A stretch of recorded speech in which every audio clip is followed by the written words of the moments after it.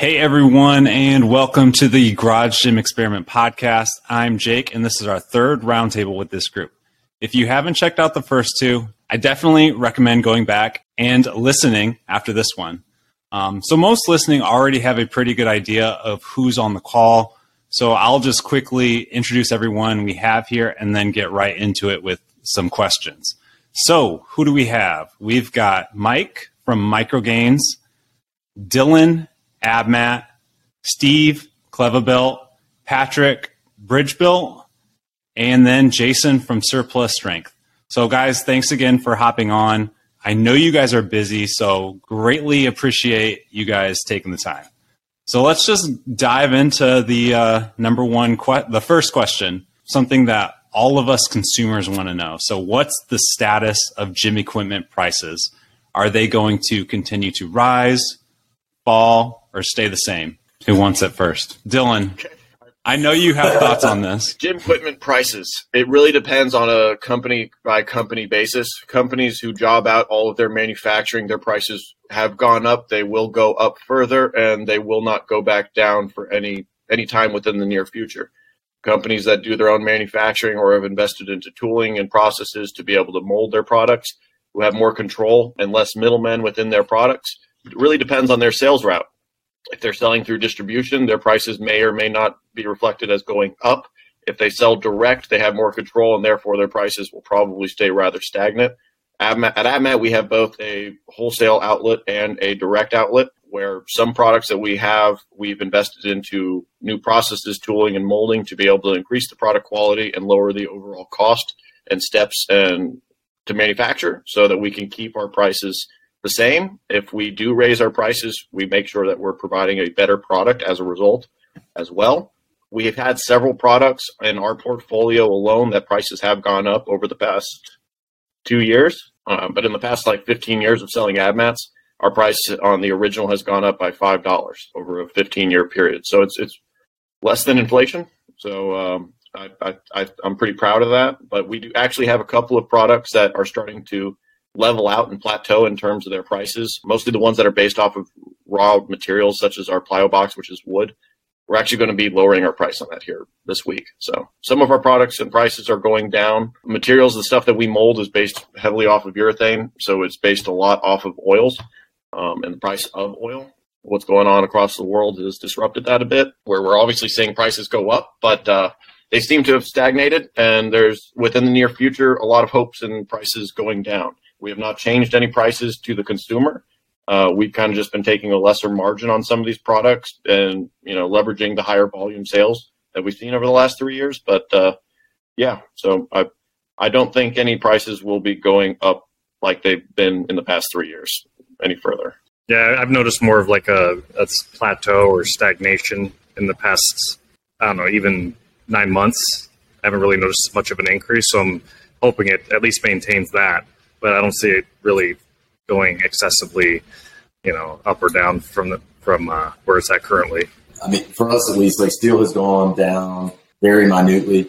So I feel like Steve said, we hit a peak and maybe it's backed off to a normalization that we can deal with. Where I don't foresee another price increase anytime soon with our products either. But inflation all around, fuel costs, all that stuff really does drive your labor costs, shipping costs, things like that are sometimes hard to calculate or foresee. But I don't see prices going down. That's pretty impressive that y'all were able to take the price of the blue box down. Bravo for that.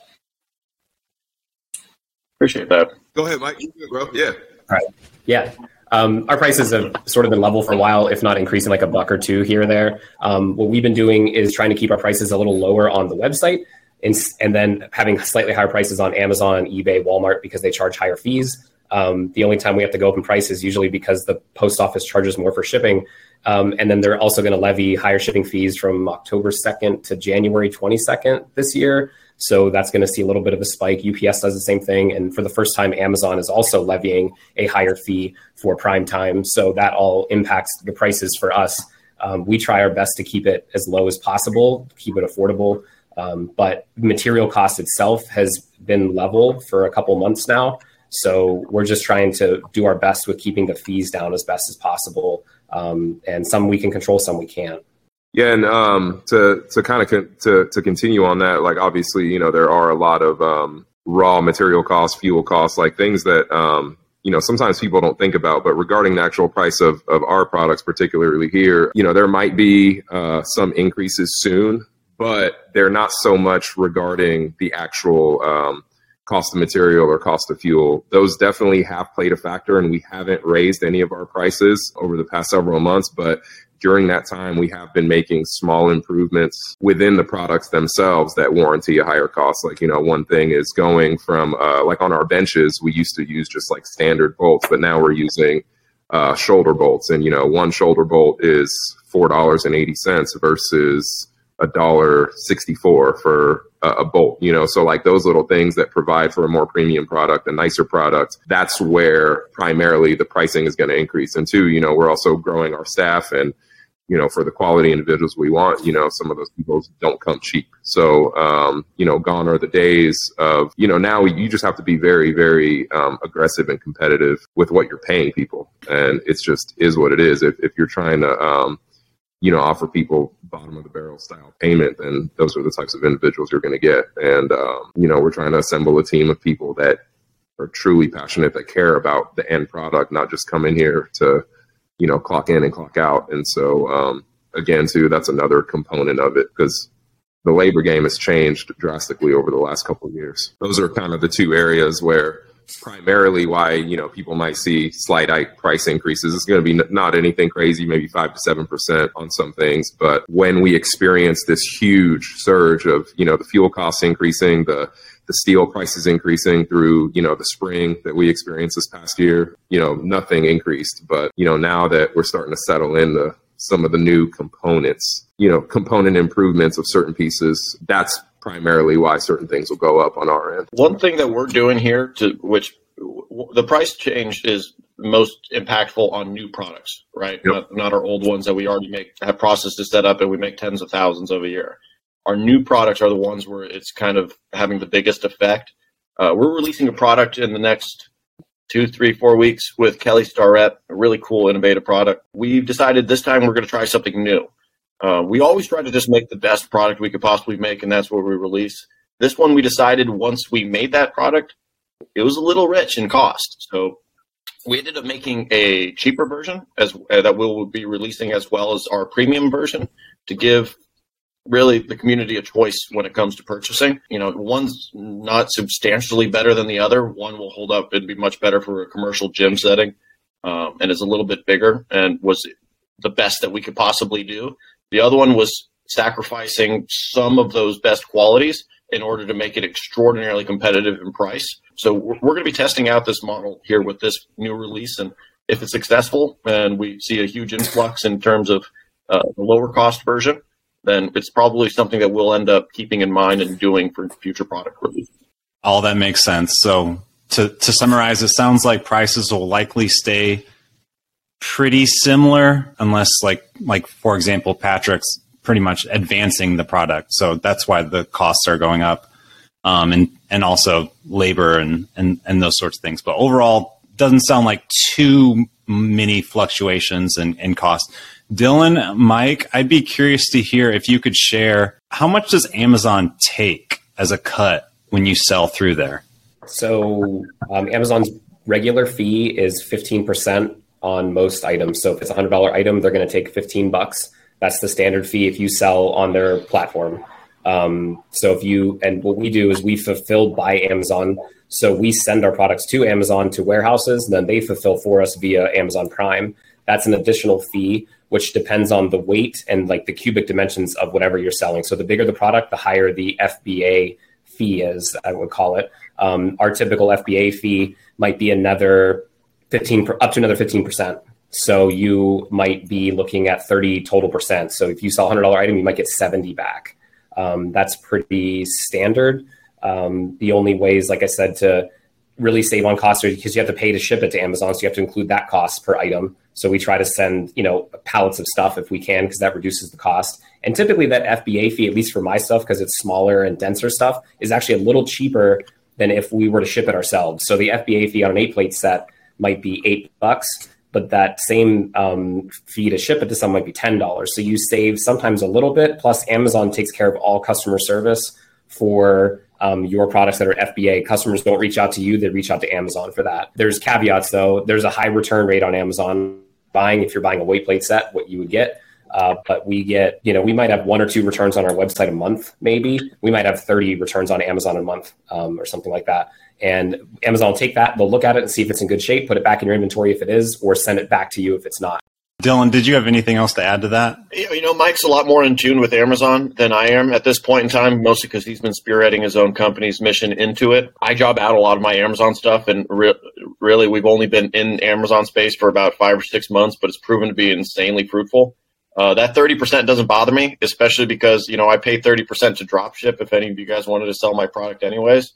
And at that point in time, I still got to go out, do the work, put it in a box and ship it out. Amazon takes that 30 points, but also includes shipping in it, which is one of my biggest hurdles because of the volume of my products, them not being so heavy, but they're large because they're foam, right? So it takes a huge burden off of my back. And shipping to Amazon has been an absolute breeze. They make it stupid easy. I shipped them 100 preacher pads a couple days ago. It cost me $450. It's $4.50 per preacher pad. If I were to ship Jake a preacher pad today, they're going to charge me $16-20 with my discount from UPS, which is like 30-40%. So yeah, Amazon's on. If you can't sell your product on Amazon right now, you better start figuring out a way to make one that you can put on that platform, just because it's so prevalent. And at the end of the day, when I sell a product, Mark Zuckerberg and Jeff Bezos make more on the product than I do.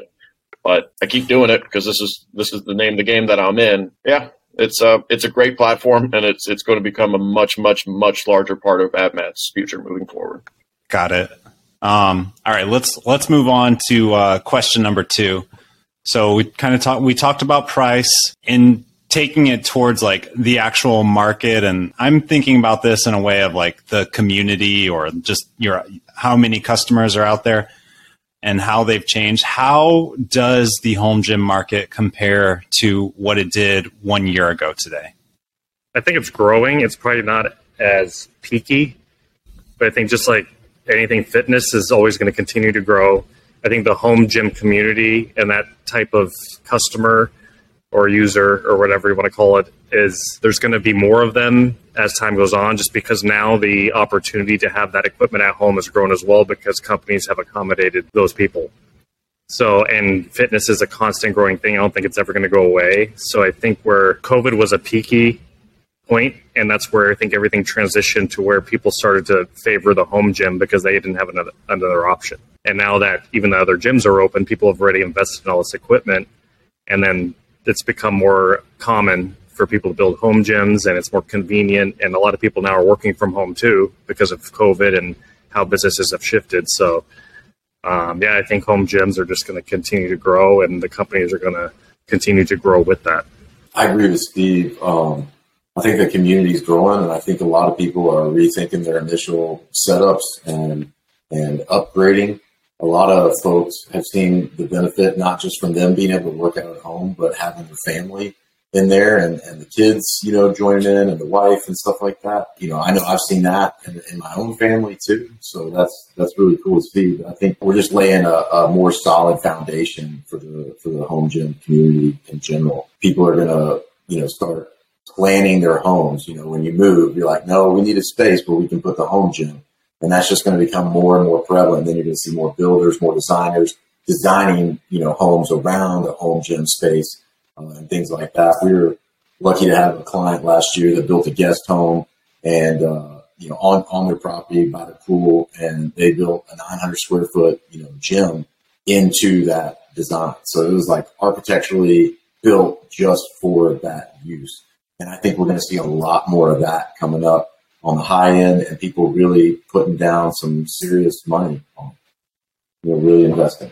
Yeah, 1,000% on that. We're working with a customer, actually 2 different customers right now that's the same exact thing where they sent us their architectural plans. They said, hey, here's the gym. And they kind of, sketched in what they wanted where. And then, we're putting renderings together for them for the entire build out, which which personally I think is super, super cool. And, being able to be involved from a sense like that, from start to finish, helping them choose the floor, helping them choose lighting, speakers, and having an actual just training experience, not so much just gym equipment. We're trying to take our kind of thought processes behind some of these things and make the equipment more, palatable in a sense. So you don't just have like a big black steel structure in the center, somewhere in your home, like offering more, colors that are more suited to go with the interior decoration of the house and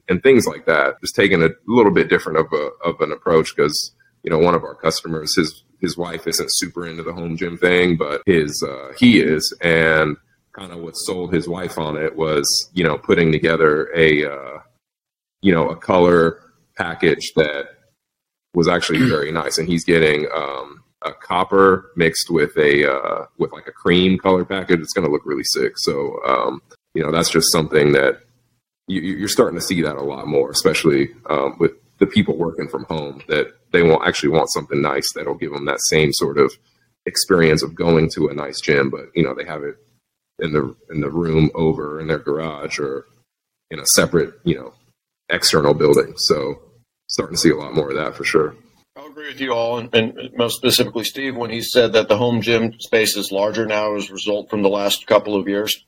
It is definitely bigger, but comparing this year's market and sales of products to last year's, sales are down tremendously across the board. I have a unique viewpoint of this because I sell wholesale primarily, and I sell to everybody, and everybody's buying less than they were last year by a tune of astronomical amounts in difference. Most company sales are going to be substantially down this coming year compared to last year. Ours are up. A lot of the largest companies out there made a couple of big mistakes. If they were American made, they invested into further manufacturing processes, as if this was going to last for 20 years. If they were Chinese made or overseas made, they invested into huge portfolios and volumes of products that they're sitting on. So they've got a massive amounts of inventory. We didn't do that. We focused on innovating. We didn't stop doing that. We made more products. So our portfolio is substantially larger, and we've resulted in, being able to produce some very high grossing products within the past couple of years, which will help our sales continue to grow over this year compared to last. But the overall market, even though the size and the audience is larger, their buying patterns and habits right now have dropped substantially. Do you think that's seasonality in terms of I've noticed as well, like you just don't see as many sales during the summer, or is it just like people aren't building out, or is that like economy, or is it just like people have already filled out their home gyms, they're just buying a few things at a time now? That's a phenomenal question. I've been thinking about that a lot myself lately, and I can only speak to my own personal buying patterns and habits. Right? You got to see right. Everyone's 401ks and stock portfolios were looking a lot richer 5 or 6 months ago than they were right now. I don't know anybody who's not going, wow, shit, I'm down 20, 30%. So when you're down like that, it makes you feel less cash rich. So you don't spend as much on frivolous things in which you want. You don't spend as much on your house. You don't buy a new car. Even though that money's unrealized when it's sitting in an investment account, you still kind of feel as if it's in your pocket. And two, that people have the ability to go out and rent these things now with the gyms open up at Planet Fitness for $1 a day and a lunk alarm.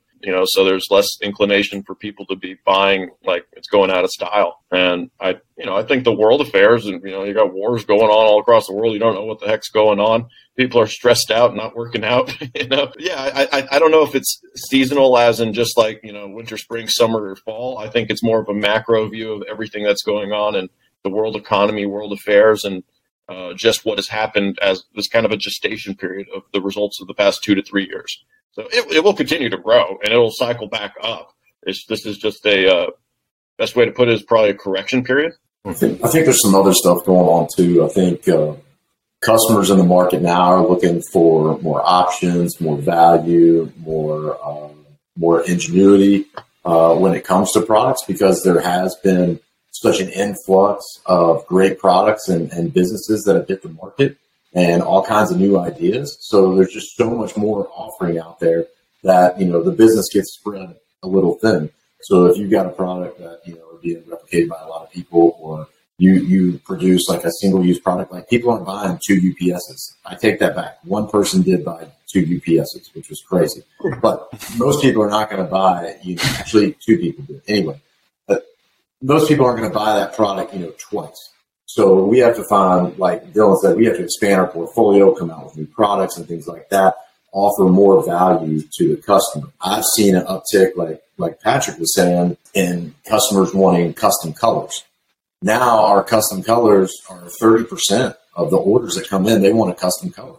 And it's because they can't really get many other attachments in a custom color. And so we've kind of like clung to that. And even though we don't make any money, we probably lose money every time we do a custom color. We're still offering that as an option because it's something that draws a customer in. And we want to make that available. We've had to raise our prices, but in that we tried to run more sales and find ways to add value to the products that we offer and see what's most sensitive. And I think it's funny, our free shipping that we did, our last sale that we did free shipping, that was probably our most successful sale.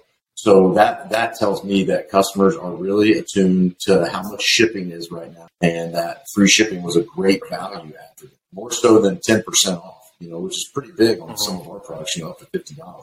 So that's great insight to it, because I think things have been done a certain way for so long, and especially with some of these larger equipment manufacturers out here where it's like, hey, like we offer things one way, this is how it is. And they sort of lack kind of like on a customer service front. And a lot of these people out here, they're hungry for something new. They're hungry for innovation. They're hungry for actual experience, like a customer service experience that makes them feel valued. And, it's something that I constantly preach to the team here. We have an acronym that's GAS, that stands for giving a shit. And I keep telling them, I'm like, hey, like we might not have the biggest manufacturing facility. We don't have the biggest warehouse. We don't have, we can't compete with some of these bigger guys when it comes to that kind of stuff. But somewhere where they won't beat us is when it comes to gas, like making sure people's DMs, emails, whatever messages get responded to within 24 hours, making sure that there's actual like care behind what we're giving them to, like come down to packaging. Like I'd argue like no one packages stuff as nice or as well when we do.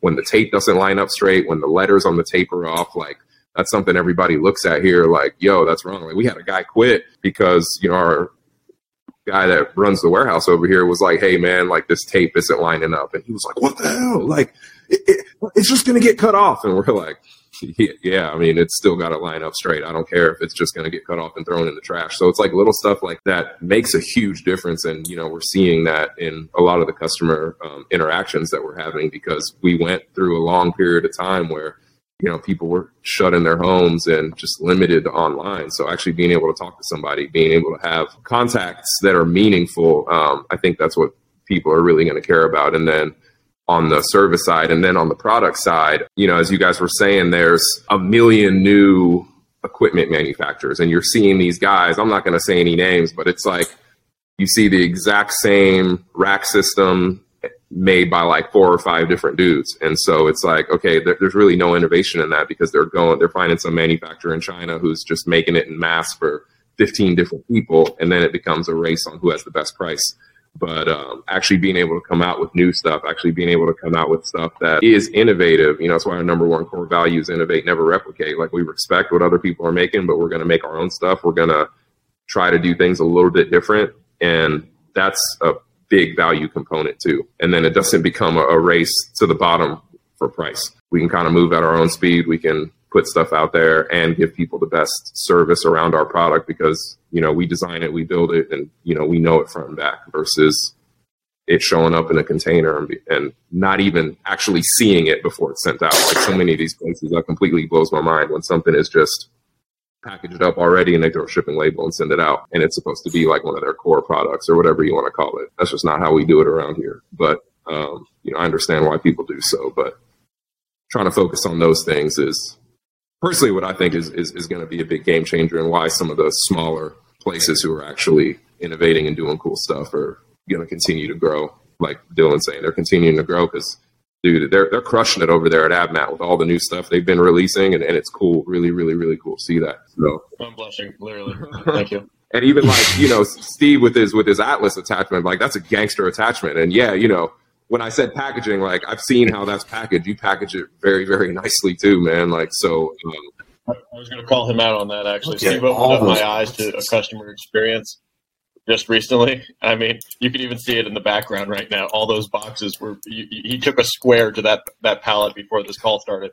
But no, I'm working on a product right now with Steve, and I was telling him about how we do packaging. I was like, we're just going to throw it in a box. And he said, no. He said, we're going to use my box design. He said, it costs this much. It's going to be a little bit more, but you're going to get a better customer experience. Yeah. And I thought about it, and I was like, you're right. And like literally the day you said that, like I kept hearing that same message like 2 or 3 times over and over again throughout my just average day.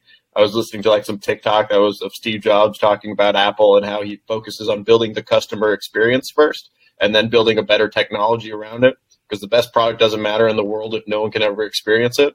I was like, all right, got to do something about packaging. So I got my graphic designer and in-house graphic designer just completely gutting all of our packaging and boxing and making it a little bit more fun and AbMat-esque. So yeah, both you two have opened my eyes to packaging and creating a better customer experience upon delivery. And I always see Steve's products tagged on Instagram, and it's the box with the top flipped open and displayed very nicely in that box. That's definitely a good experience. He gives a wrench with his new landmine attachment that literally looks, it's got the KB logo like engraved on it that literally looks better than any Snap-on tool I've ever purchased in my life. I still got it. I kept it at my house. That's the Project in there. The Project, sorry. I own that wrench. High quality. Well, I feel if the first thing a customer sees when they open the packaging, and even if it's a nice product and it's just thrown in there, it immediately puts doubt in their head. Like, okay, is this damaged? Or I paid for this product. It's nice, but it was just thrown in a box. I feel like if you eliminate that, even though it's not a measurable factor when it comes to income or anything like that, but the feedback, the amount, like we've never had a damaged product. You know, people haven't said, hey, this one came scratched or the box was crushed. Even in UPS, I keep that in mind. They're not delivering thinking it's, a dozen eggs in there.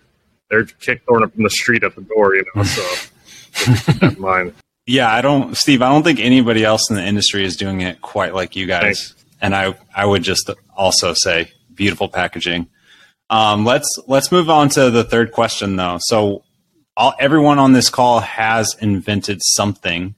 What would you say the most difficult part of inventing a new product today is? I don't think it's hard to create like a new product. I think it's a lot harder to create an innovative product, and on top of that, one of high quality. Because when you make something innovative, you're coming up completely from scratch. So if you're just building something that already exists and changing a few things, that's easy. But if you're creating a new concept or whatever, that's obviously has a lot more hurdles because you're trying to solve a new problem. And the other thing, like the quality, when the quality goes up, obviously the price. So that's, for us, for example, is the biggest hurdle is I can make something awesome, innovative, but if it costs me, $300 and it's a product that people can only justify $100 for, because most of everything on the product is priced substantially lower, no matter how good something is, it's not going to matter if you can't release it. So that was the challenge early on with the Jack, is I wanted to be the nicest thing and had all the features and the best quality, but the biggest challenge was making it feasible for a customer to justify purchasing. Over innovating sometime is kind of an issue that we have. We often will make something the best it can possibly be, and if the price is kind of too high for it to be released, then we kind of just put it on the back burner and wait for one of those cogent ideas of how to make it, mold it or make it a little more simple or eliminate a step in manufacturing process. And they usually show up sooner rather than later, and usually at very strange times. But in terms of releasing a product right now, I think the hardest thing is just honestly the change that Apple made with their iOS 14 update, where websites are no longer really tracking you. I'm all for the absolute privacy of everybody on the internet, but as a result, I've been getting worse and worse ads for myself and not getting the things in front of me that I actually want to buy in a gym setting. And marketing has turned to become more of a mass appeal. It's become more like FM radio, where you're speaking into a large audience that has a general idea of who they are, but you're not being able to target exactly what they listen to or when they listen to it or how they do it or where they're at that situation. So marketing has become a lot more expensive and a lot more kind of, spray and pray. So you'll be marketing to people that have absolutely zero interest in your product, who will just go out of their way to talk negatively on it and leave a bad comment or say, "Oh, that's too expensive," or "Why don't you just not buy that," or offer some type of makeshift solution, which was the problem in which we went out to solve anyways. So it can kind of jade the initial customer experience from a marketing perspective. So marketing has gotten a lot more expensive. The process of being able to sell something on your own has dwindled a little bit, unless you're in cahoots with some distribution or some platforms in which you use to help sell your products direct. So personally, that's been my issues most recently with releasing a new product. I think prototyping for us, we probably make stuff that's a little more intricate than some of the other guys on the call, because Steve's really good at simplifying difficult things, and like Dylan's able to mold a lot of stuff. But some of the things that we're building right now have lots of parts, 30, 40, 50 parts. There might be 4 vendors involved.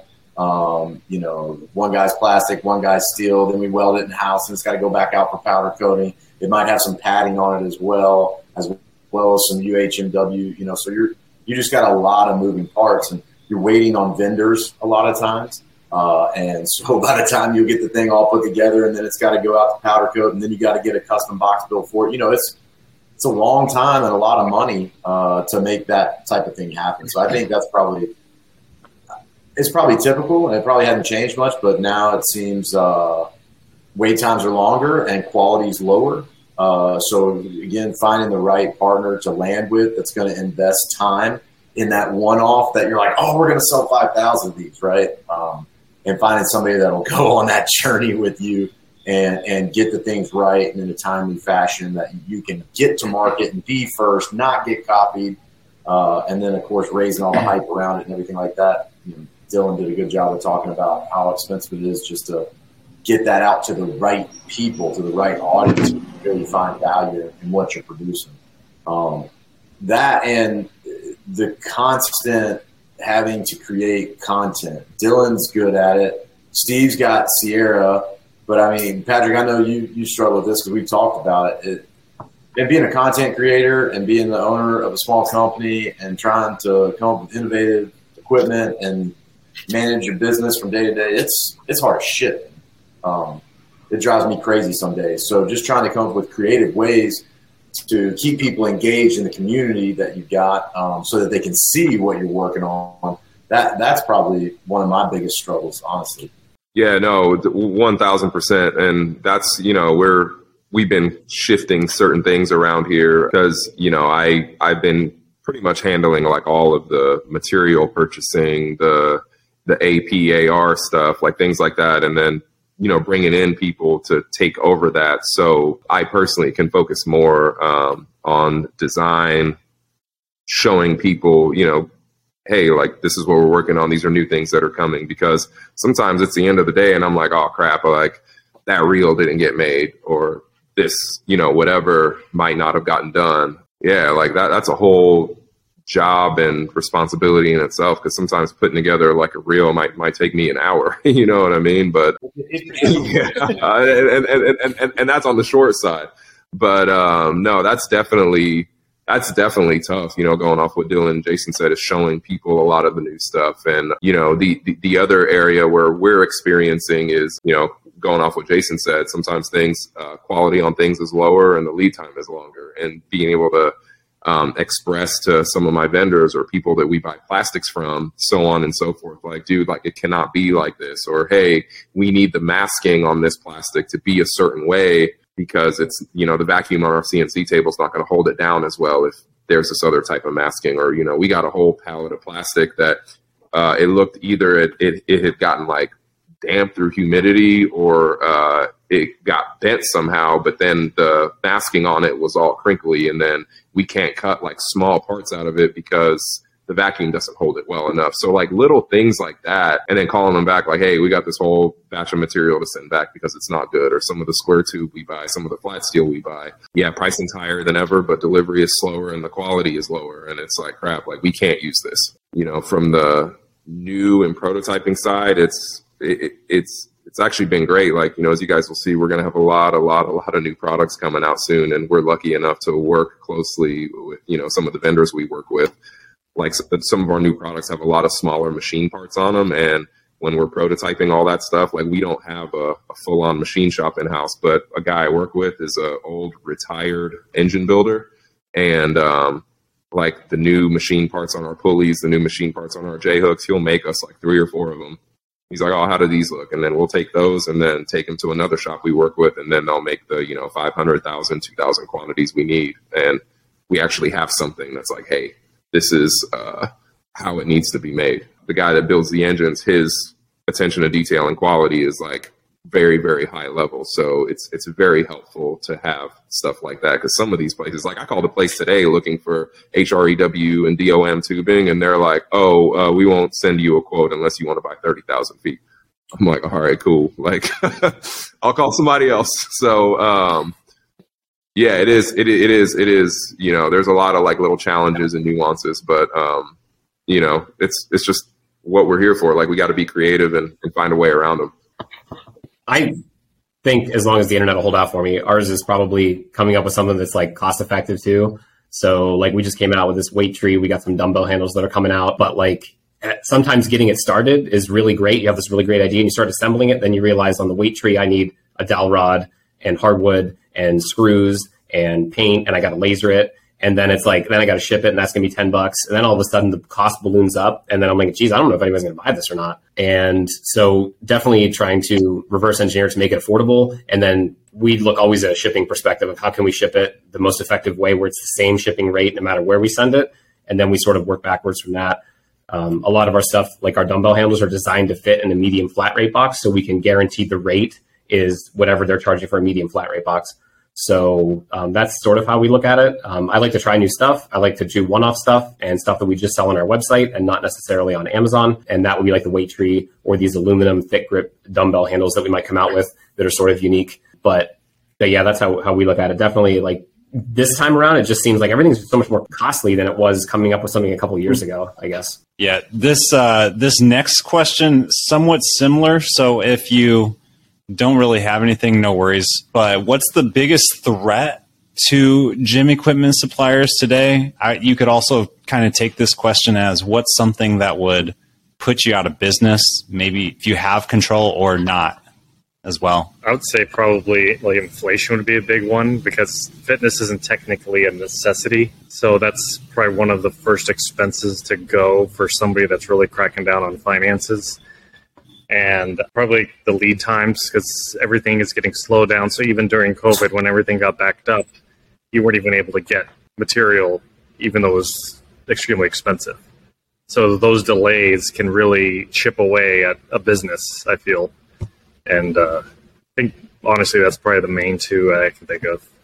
Well, on the accessory side of things, I could tell you there's a lot of people out there that have been priced out of the market as a result of, prices going up, to where, things that used to have margin in them that you could sell through wholesale outlets at a 30 or 40% discount no longer can.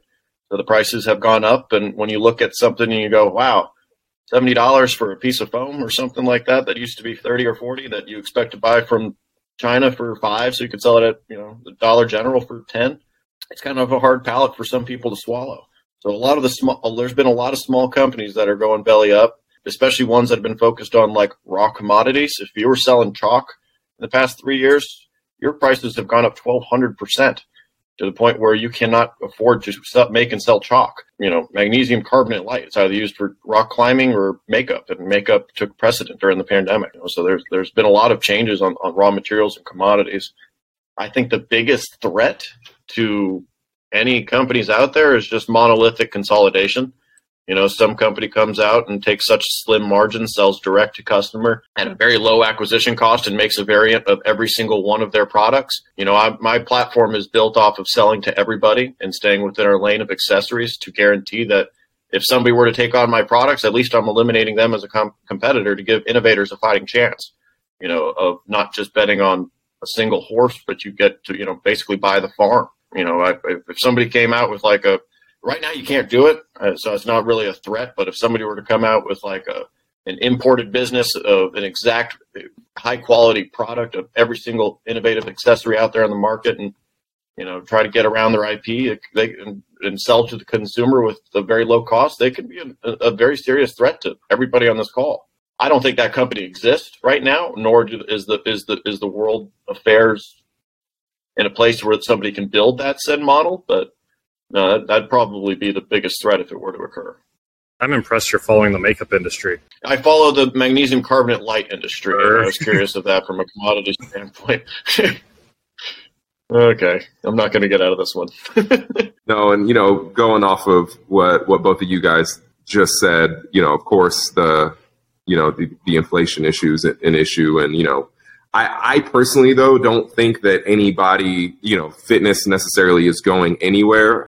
Being healthy, working out for people, it's a huge part of their lives, obviously. And then, and I'm sure all of us are seeing on Instagram, like a new flex that people are doing, is their home gyms, or how cool is their home gym. I almost feel like it's the new, like, hey, look at how, look at my diesel truck, or look at my car and look at how the engine's built, or whatever it might be, showing up at a car meet. You can't take your home gym to a car meet, but you just put it out there on Instagram. And I think that, what I said earlier about, providing a really awesome experience and providing like truly innovative products is what's going to keep some people, keep people around. If you're one of those companies that just buys and sells the same thing that everybody else sells, I think those types of companies are in trouble. Like a lot of these flash in the pan companies, you saw a lot of them pop up in 2020, 2021, where, like I said, they sell the same thing as 13 other people. I think a lot of those places are in trouble because at the end of the day, whoever's going to win is going to be the one who has the most purchasing power, the biggest warehouses, and who can essentially buy it for the cheapest and sell it for the most. But places like, somebody asked me, oh, what if Amazon just comes and, essentially starts making for something like a Phoenix rack? Like, what are you going to do? And I was like, well, that's fine. It's not going to be built as well. It's not going to be nowhere near as nice, and their customer service isn't going to be near the quality. So, I mean, sure, they can do it. But like I said, when it comes to that gas portion, the giving a shit portion, the companies that big can't compete with people that are smaller and can change directions faster. So, I think pretty much everybody on this call is doing really cool, innovative things. They service their customers very well, and I think that's a very strong platform and foundation for places going forward. I'm not necessarily saying it's impossible for any one of us to go out of business, but I think the likelihood is a little bit lower. Something that no one's talked about yet, and it's affecting us here in Nashville. Steve and I have talked about it a couple times offline. Rent in Nashville for commercial space is astronomical, and the amount of businesses that have moved in and sucked up, spaces that are under 10,000 square feet for industrial and warehouse space, you would find a listing and it would literally already be gone by the time you got in touch with the real estate agent. So, like, if you weren't paying a real estate agent to find you property, you didn't even have a chance. You couldn't just go out there and find your own warehouse space. We got lucky, but I'm now driving, 35 miles outside of Nashville every day to my new warehouse space. And it's a third of the price of what I could have gotten in downtown Nashville. So we couldn't have operated in this size space in downtown. I mean, I would have been out of business already. That coupled with, paying someone who's willing to drive from their home and drive an hour away and those things, and paying your employees what you want them to be worth, because that's something that we take pretty seriously. I don't have many employees, but the ones I do have, I expect them to perform, and I pay them a good wage, what I would want to make myself in that same position. And so, our starting wage is $17.50 an hour. And so keeping up with that, and now $15,000 of payroll every month, coupled with, $10,000 in rent, it's a lot of overhead. So, making sure that your sales, and somebody talked about earlier, June, July were just miserable retail months for us. And so we had to be prepared to kind of take that hit on the head and take a loss in those months. And so I think that's probably our biggest threat, is that overhead continues to climb, and we have to continue to bring products and expand our portfolio, because our margins aren't really going anywhere. They're about, where they're going to be. So just trying to bring more value out of everything we can to help offset that cost. That's a great point. I'll add something that no one talked about yet. Definitely overseas competitors coming in will affect my business, dumbbell plates, things like that. People can sell it cheaper. But I think just a threat to the fitness space is probably complacency and thinking that you can just keep selling the same item no matter what happens. I think that's going to affect maybe not our businesses or the people on this call, but it will affect other businesses. And like you're going to double down on your J cups or double down on your micro plates, but maybe there's just another competitor that's just out there crushing you, or someone has like better brand recognition, because building a brand, I don't know who was talking about social media, but like building a brand is really important right now. It's the reason people buy Nike shoes. Whenever shoes at Walmart get the job done, they cover your feet. You can walk around. But there's a reason someone spends $200 on a pair of Air Force Ones. There's a lot of brand recognition there. So something to keep in mind is, if you obviously too complacent and you double down on products that maybe don't do as well, or other companies are doing better, that's going to cost you. Definitely keeping innovating new stuff, and maybe forgetting a line. Maybe that means for micro Gainz, we don't sell micro plates in the future because it just isn't a viable line anymore. Just something to think about. Good point. Oh yeah, that makes sense.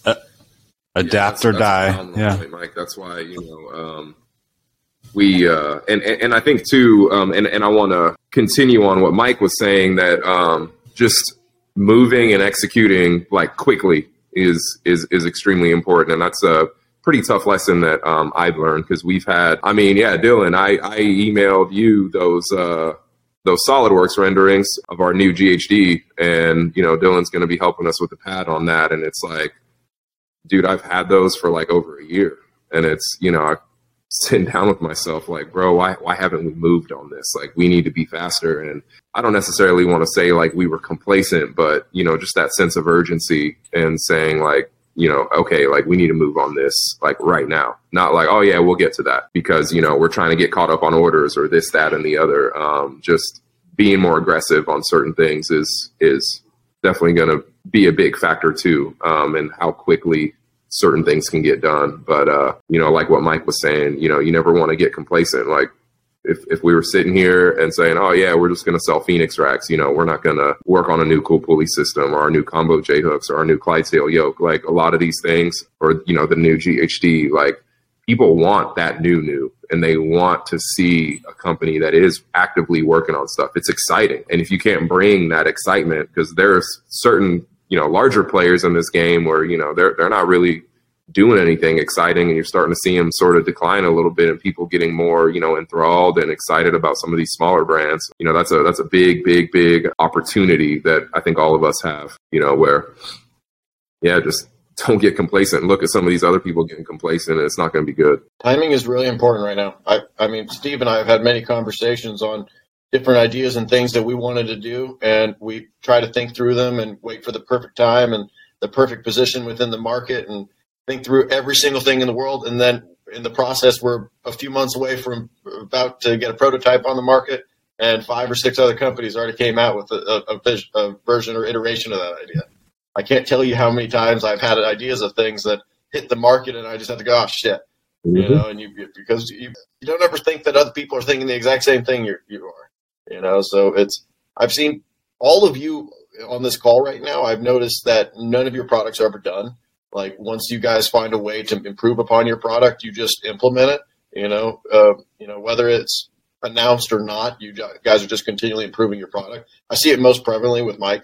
I've been following you for very long time, and I've seen the progress of like your loadable dumbbell weight adjustments that have, every single time I see it, it looks better than the last iteration of it. So you clearly are somebody who's willing to adapt and continue changing your portfolio and not getting complacent or stuck within the status quo. You're always looking for the new opportunity of things. I think that's going to be very important moving forward. You can't overinvest into a bad process. You got to continue improving upon it. Mm-hmm. All right. If you guys are up for one more question, what advice would you give somebody wanting to start their own fitness equipment company? All of what you just said, I guess. I think, Jason said don't. It'll be fun, they said. Start your own business. It'll be so much fun, and you'll make tons of money, and it won't cause any stress at home, and you'll never struggle. I would say that Steve probably has the best advice. And I know that because I reached out to him really early when I got into this. I reached out to Jake. I reached out to Adam from Garage Gym Lab. I reached out to all the guys that I knew that were in this space. And, I'd already been around the home gym space for a little while as a consumer and as a personal trainer.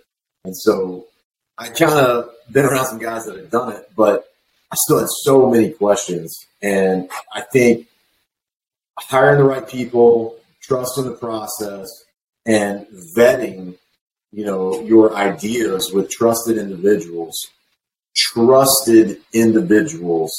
and also safeguarding your intellectual property at all costs is the best advice I can give somebody. There's a careful balance between putting yourself out there and sharing too much. Steve walks a tight line with his stuff, which I really respect. But also, what's really worked well for us is keeping it simple, stupid, and not being scared to reinvent what you're doing. We've made small incremental changes. Dylan talked about this to the UPS that have paid dividends for customers. Like when you notice value for someone, try and build that into the next iteration. Start with smaller batches. Build that into the next iteration. When you learn how to do something better, do it. Do the best you can until you learn how to do better. And that's kind of what's driven us, this whole time. And our margins have increased. We've been able to share that with the customer, or we've been able to offer more and a better product. Like now, the UPS has 5/8 and 1-inch holes. So if you're a 5/8 inch rack owner and you buy our product and you upgrade to a 1-inch, you don't have to buy a new UPS. It's upgrade proof. And that's a big value add for a lot of people. So you're not stuck with that one product. Just things like that. You always have to be willing to pivot and find where the path of least resistance is. Good points. I do as well follow the KISS method, even though I really overanalyze a lot of stuff. But as far as advice goes for someone that wants to start creating fitness products, I would say is create something that has an easier barrier to entry. So don't try to create a Peloton competitive bike, and that's your first thing because you don't have the resources and the capital and all that. And I would say just limit your overall risk and try to come up with something simple. It has to be innovative unless you have a ton of capital to throw at something with marketing and all that. And self-educate, because if you are paying someone to do all the CAD drawings and then you're paying someone to fabricate it and then you're paying this guy, you're gonna dig yourself a pretty deep hole investment wise. And I've watched Shark Tank, and the person has this product that seems fairly simple and they have $40,000 invested in creating it, and they haven't even started the business yet. So work slow, stay controlled, I guess I would say, and trying to put the cart ahead of the horse all times. And I think self-educating is the big one, because if you're relying on too many people and you're just starting the business, and if you lose those resources, then you want to be able to step in yourself. So I always believe that if you're just running a business, you should be able to do everybody's job below you.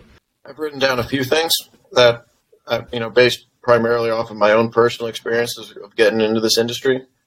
I think the most important thing is finding a niche. First something unless your goal is just to be, the exact same as everybody else, but just take some market share. Go source your stuff from China and have at it. You're now a marketing agency that specializes in selling lead. If you're really wanting to get into this industry and make a name for yourself from the innovative side, like all of us have, start with the backbone. Build one product and maximize it as much as you possibly can. And don't focus on, getting your secondary product out until you feel like you've truly optimized the first.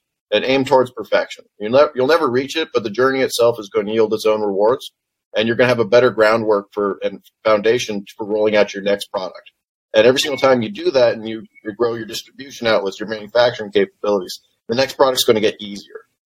So don't fully optimize, but get pretty close to where you feel like, okay, I'm ready for the next thing until you're comfortable. If you wait for all the lights to turn green, you're never going to get out of town. So sometimes you got to run a couple yellows and take a risk. Like Steve said, you have to learn enough about everything that you're involved in to know if you're being taken advantage of. You have to be able to do the jobs of the people below you, and if you want to be the person above you, you better learn that job too.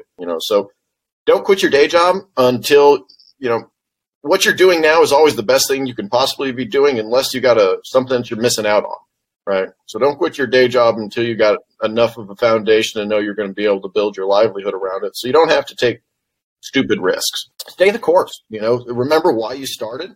I see a lot of these companies out here, especially in the CrossFit space. They'll come out with one really cool, unique product, like a new weight vest or a new grip, and they've made a name for themselves off of that, and they've reached a big following. And the next thing you know, they turn into another Me Too company, and the guise of innovation that they started with slowly dwindles, and they just become another, ad on a billboard at a CrossFit event. Make friends, right? Meet people, learn best practices, share best practices, be open and honest and true, and other people will be as well. And you'll be able to grow off of the efforts, the compounding efforts of the people around you faster. And lastly, know what you're good at, right? You got to very easily narrow it down. Every single one of us is smart enough to open up a business book and say, okay, we need to do all of these things to be successful. That's true. Now take a highlighter and really highlight the ones that you are absolutely best at that you don't think you can hire somebody better to do than you. And then hire accordingly and job out the other steps.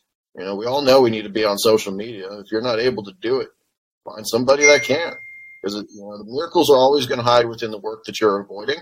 And don't avoid work. Don't avoid problems. Run directly to them, and things will level out for you.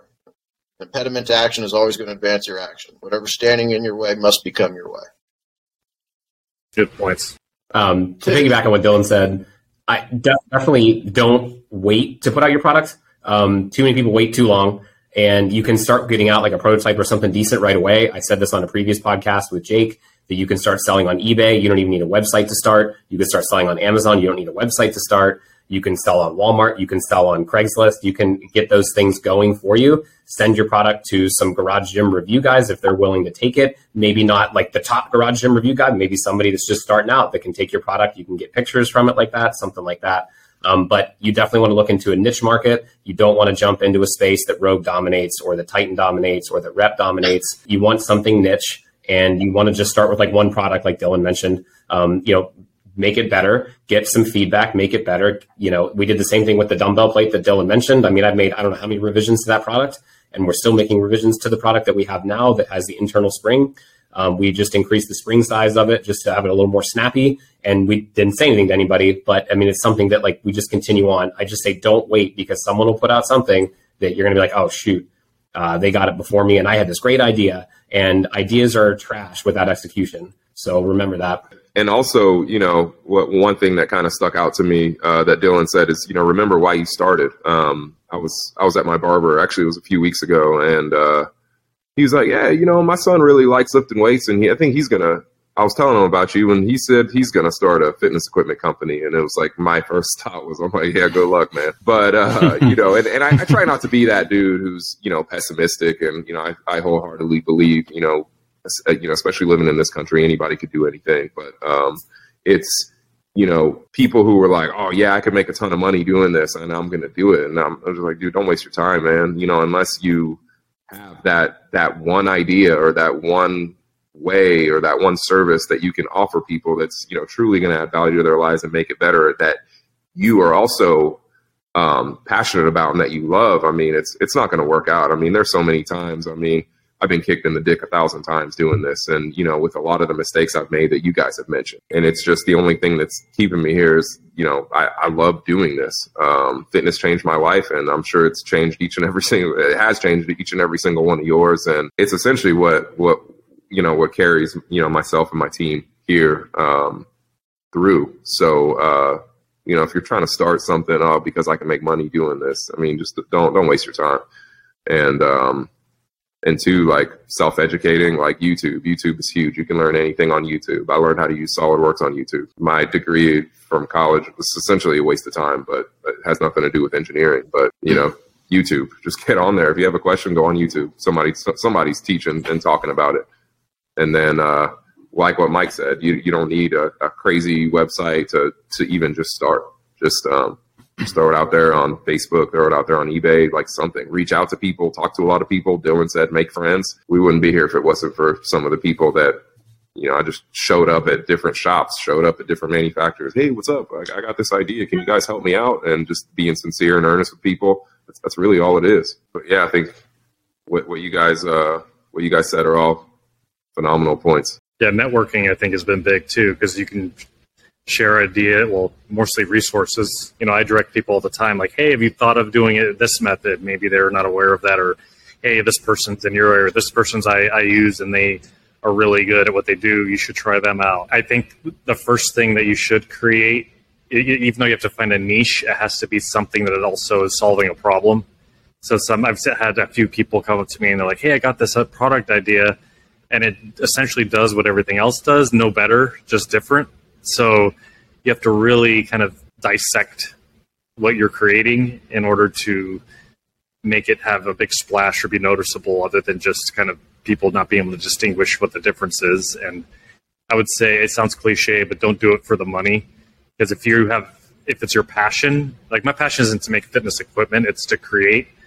And if you have a passion you feel strong enough about, then the money will come if you care enough. Yeah, and I think too, other people know too. If I didn't care, and I wouldn't be answering people's DMs and emails at 1 a.m. You know what I mean? And people can pick up on that real quick. Don't take criticism from people you wouldn't ask for advice. That's true too. Good. There's a lot of negativity. There's a lot of insecurity in this space, and I just wouldn't feed into it. If you stick to the program and you create a good plan, and you have a plan, even down to like every day, like create a plan, stick to the program, trust the process. That's the way to get to the next step. If you're always feeding off of I didn't meet this goal, or my end goal isn't happening, and all this, that's not going to get you very far. You have to trust the process. Yep. Cool. Well, I think that's going to do it. Thanks again, guys. We've been sitting here a while. Like I said at the beginning of the call, I know you guys are super, super busy. Greatly appreciate your time. And you guys all had a ton of incredible insights that I know a lot of listeners will really love. So thank you again. Thanks, Jake. Thank you. Yeah, appreciate it, Jake.